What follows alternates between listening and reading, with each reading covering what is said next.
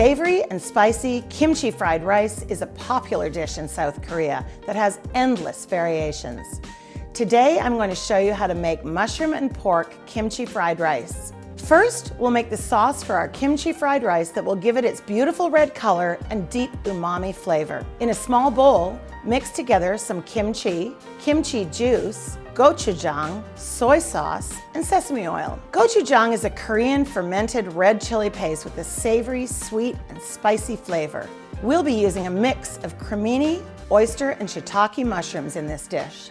Pulse the mushrooms in a food processor until they're coarsely chopped. Next, add some vegetable oil to a smoking hot wok. Add the mushrooms along with some ground pork and stir fry until golden brown. Replacing some of the pork with flavor-lifting mushrooms in this dish still imparts the same meaty flavor and texture, but increases the amount of produce and nutritional value of the dish. Remove from the wok and set aside. Without cleaning the wok, add another tablespoon of vegetable oil, sliced onion, minced ginger, and minced garlic. Stir fry until nice and aromatic.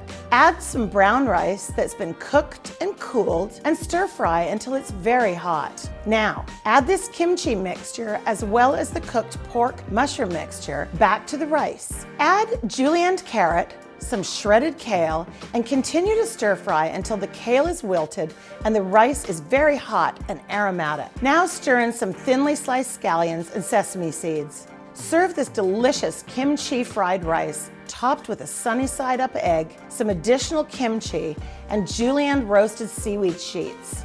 The tart and spicy kimchi sweetness and heat of the gochujang and the savory umami flavors from the mushrooms make this kimchi fried rice a beloved dish all over the world.